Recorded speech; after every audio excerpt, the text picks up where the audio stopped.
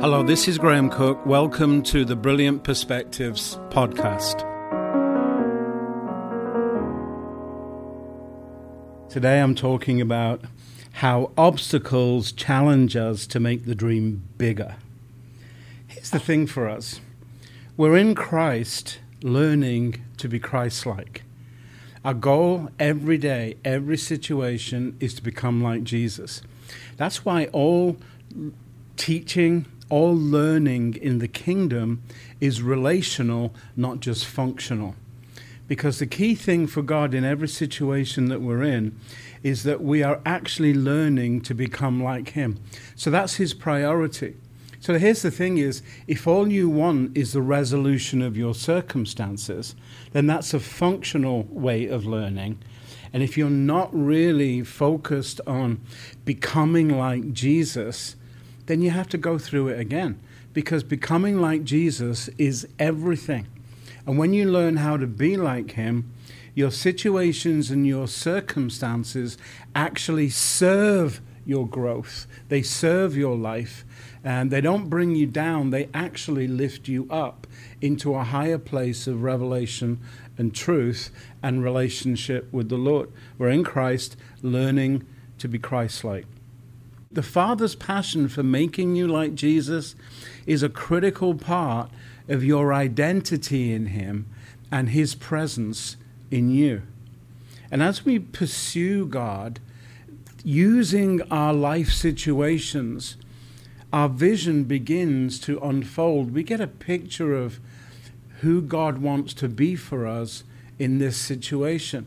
So like when you're in some relational difficulty, typically, it's mostly about you developing the fruit of the Spirit. So you can feel that this relationship is an obstacle to your life, to your growth. But what if it's there to actually create a scenario where you can actually grow and expand and break out of one way of being with Christ and break into another? I remember one guy in my life, honestly, he was so frustrating and so difficult to be with. And there were times when I wanted to shoot him and FedEx him to Jesus without a return address. You ever had those thoughts? Oh, dear Lord, take one of us to heaven, but let it not be me because the Super Bowl's coming up. So I remember crying out to the Lord and saying, what is wrong with this guy? He just said, there's nothing wrong with him. It's like, what? That was my dolphin moment. You ever squeaked so high that only dolphins could hear you? It's like there was a pod of dolphins going down the coast thinking, is that our cousin Albert out there? I went, what? And he said, Graham, there's nothing wrong with him. There's something missing in him. And there's also something missing in you. Well, what's missing in me? Patience. What? Don't use the P word. I hate the P word. Graham, for where I want to take you, you're going to have to learn some patience. You're going to have to learn the beauty of it. You're going to have to learn how it works. You're going to have to learn that the enemy is most afraid of you becoming patient. Because if you become patient, he can't hoodwink you like he has in the past. He can't intimidate. He can't make you fearful. He can't, make you rush out of situations before you've actually taken advantage of them. Graham, he hates patience. He is paranoid about you becoming patient. And I'm going, all right, I definitely want to learn that. Okay, so I want you to practice on this guy. But I also want you to see what's missing in him, and I want you to be part of that supply for his sake. That's clever. You're like getting two of us, in the same place, and we're rubbing up against each other, and he's going, Graham, no, that's not what I'm doing. I'm not causing friction so that you can learn something. No, I'm not rubbing you up to each other. I'm actually putting you close to each other so that you can see, if you see what I want to do in him and you understand what I'm doing in you, you will actually be far more beneficial to him. And when he gets it, he'll be far more beneficial to you. All righty. So I'm in. I want to learn patience because I want to scare the enemy. As we pursue God, our vision unfolds. And our journey always includes blessings, gifts, and opportunities. You know that a double portion is the smallest blessing you can have in the New Testament? Because the New Testament talks about abundance and fullness, which is way bigger than Old Testament of a double portion. A double portion is the smallest blessing you can have. Now, come on, that's got to make you feel good, right? Ask for something bigger is what I'm saying. There is so much favor for us to enjoy in who God is for us. We're learning to live this life exactly like Jesus would.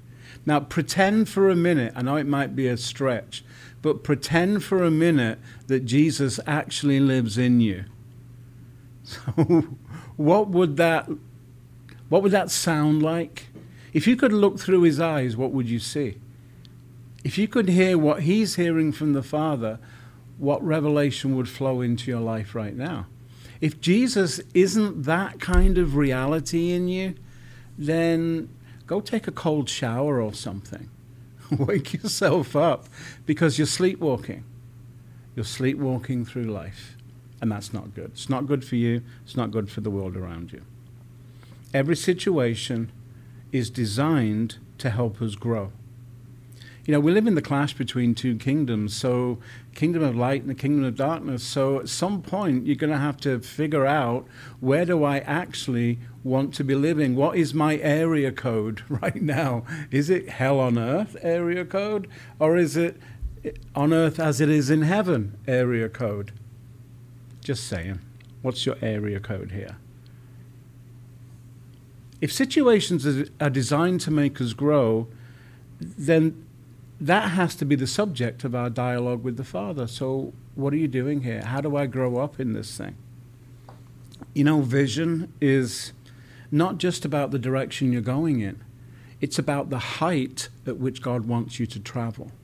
So what that means is there's always elevation. Somewhere in your present, in your future, God is going to elevate you. He's going to take you up higher. So I want you to see obstructions maybe not as in a dark way, but what if you could see them in a light way? You know, if you're walking down the road of your life and you come up against this big obstruction, and it could be people might be involved, it could be just circumstances of life. The obstruction could be there because there's something in you that needs to be adjusted. Anyway, you come up against this big obstruction, and so typically, you know, if you're a charismatic, you start taking authority over it. You know, I bind this thing, I cast it down, and that mountain doesn't move because it's not a mountain. Something else is happening. So we take authority over it, nothing happens, we get despondent. Then we think, well, the enemy is stopping me. Seriously, like he has that power? Listen, the thing you need to know about the enemy is he was created to serve the purposes of God.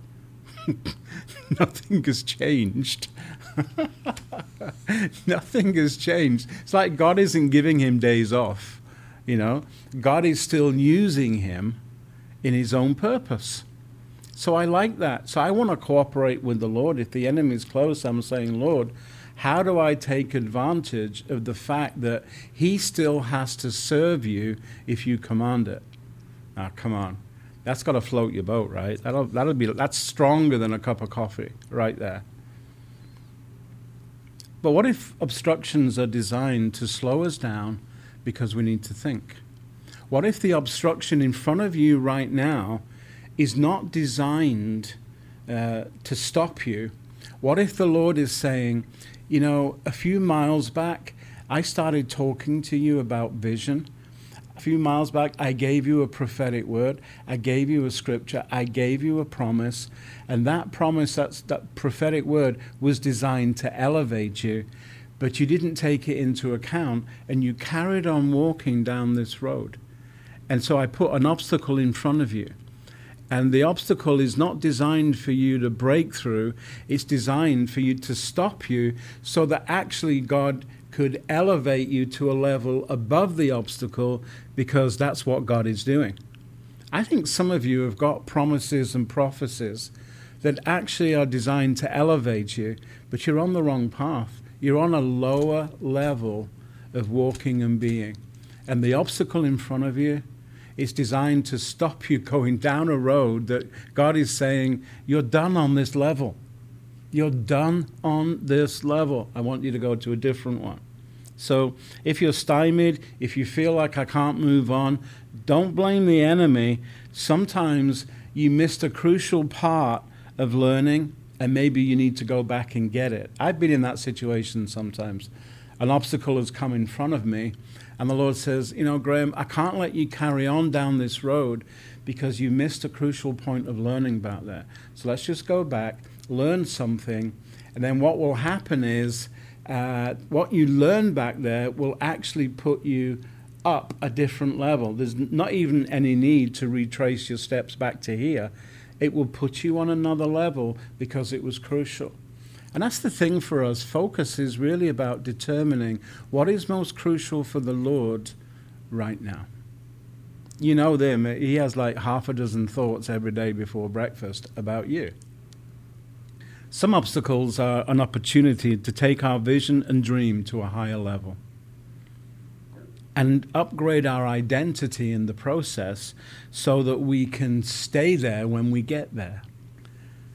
Some obstacles are opportunities to help us raise our sights and develop a larger vision for who we are and for what God wants to do in our lives. I've had that conversation with so many churches, so many organizations, is they're so set on producing what they've always produced that they don't realize that the road is running out. And then they actually stop because they're almost at a cliff edge. And, well, that's a big obstacle in itself, right? Because you don't want to jump off that thing. And they're saying, well, we don't know where we're going from here. Well, if you get someplace and you don't know where to go from there, the answer is probably behind you. Did you miss a step? Did you not do something? Did you not see that something was more important than the situation you're in? When was the last time you really made some growth in terms of who Jesus is in you? And so it's a question of saying, okay, let's just back away from the cliff edge because you don't want to change your surname to Lemming, right? So we need to back up from the precipice, turn around and say, Lord, I missed something. What was it? And ask the Lord for a different direction. Some obstacles appear to be larger than our current experience of God. And I think that's the problem. If our understanding and our relationship with God is not growing and being upgraded, if He's not becoming more, then life will become more to us. Life will seem larger than it is. And when you're in Christ, circumstances always seem different to us. And in the course of life, it's not that situations get easier. It is that we get bigger. So what if you're a giant in the making right now? If you feel that my life in the last year has just been a collection of obstacles and problems, maybe the Lord is saying to you, I'm training you to be bigger. And I keep giving you opportunities to learn, but you seem to have this incredible affinity with grasshoppers. Come on, guys. You're so much better. And what we're learning is to be so much wiser about how we live. So we're really needing a different perspective. We need to ask questions like, what do you want to be for me now in this situation?